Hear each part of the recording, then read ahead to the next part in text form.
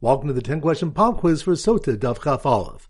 Number 1. Which stuff do we discuss when we force a Sotah to drink if she refuses to drink after the scroll was erased? That's on Daf Yud Tes. Good. Number 2. Which thing in the Ravina was the schus of the Sotah is from Torah for bringing her kids to Cheder and waiting for her husband to return from the Beis Midrash? That's on Daf Chaf Aleph. Good. Number 3. Which thing when what the Sotah is saying Amen for? That's on Daf Yud Ches. Good. Number 4. Which of the learned that the Sotah scroll must be written with erasable ink? That's on Daf Yud Zayin. Good. Number 5. Which of the learned that Rabbi Yavo brings a source for the idea that a father who teaches his daughter Torah has taught her to be cunning? That's on Daf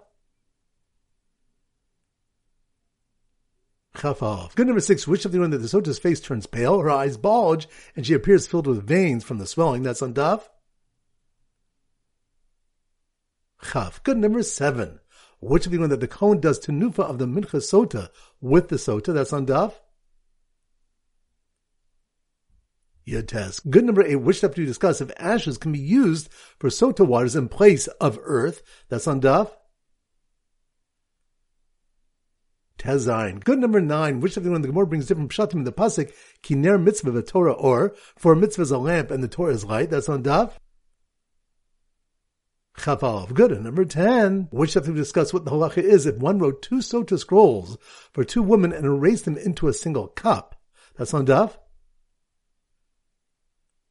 Yud Ches. Excellent. That concludes today's pop quiz. This is Rabbi Ram Golden Zichu wishing you a great day and great learning.